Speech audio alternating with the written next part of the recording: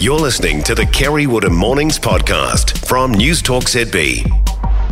Last week, in fact, this very time last week, we were speculating wildly as to whether the IRD's report on New Zealand's wealthiest individuals was going to pave the way for a capital gains tax in this country. The report came out yesterday afternoon and sort of sank like it just sort of sat there. There was a big ta-da and then nothing. We're an outlier as far as the rest of the wealthy nations of the world go, in that we have no capital gains tax unless you count the Bright Line test, which is kind of a mini capital gains tax. And the report came out yesterday, and then what? Nothing.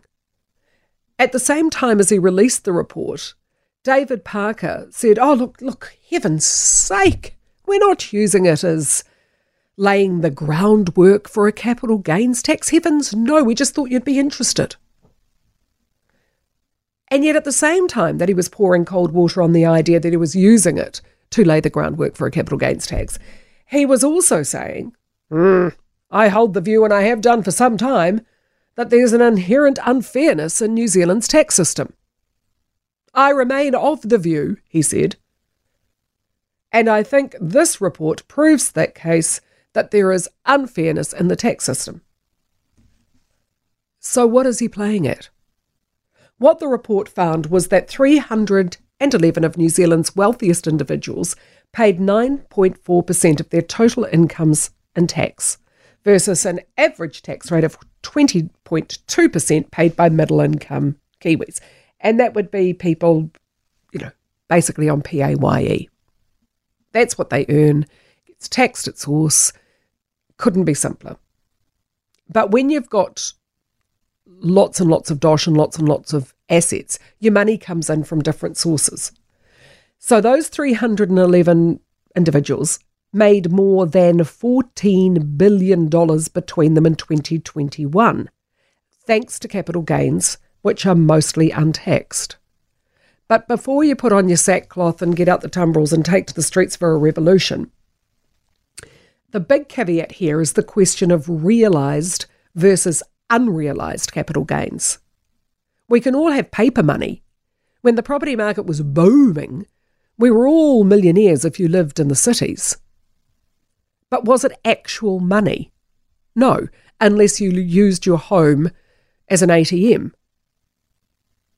Capital gains are only realised when an asset is sold, and that makes realised gains relatively easy to tax. Capital gains tax in other countries simply tax a portion of whatever gain you get. Unrealised gains are far more difficult because their values are subjective and contestable. So what do you make of all this? A lot of that wealth that David Parker and the IRD report were pointing to would have come from rising property values, or I think the art market went berserk. Not that I'd know, not that I'm counting the zeros on the macans that are hanging on my walls, but from what I read, art went up in value too, because under lockdowns nobody could go anywhere, do anything, so they bought art. So whoosh, up goes your wealth. But you don't actually make any money until you take the macan off the wall that's been in the family for generations and flog it off. So David Parker has spent years campaigning for a capital gains tax. He believes our tax system is unfair, in part. And yet both he and the Prime Minister have spent considerable time stressing to us all, underlining, making the point, they won't be changing the tax system at this particular point in time. So what was the point of the report? It could have just come out like any other report, sunk like a stone. We'd never have seen anything of it ever again. No, but there was a press conference. For him to say, look at these incredibly wealthy people who are only paying 9% of tax. I think our tax system is unfair. We're not going to introduce a capital gains tax. Don't be silly. Where did you get that idea from? I don't know, David. Where did we get that idea from? For more from Kerre Woodham Mornings, listen live to News Talk ZB from 9 a.m. weekdays or follow the podcast on iHeartRadio.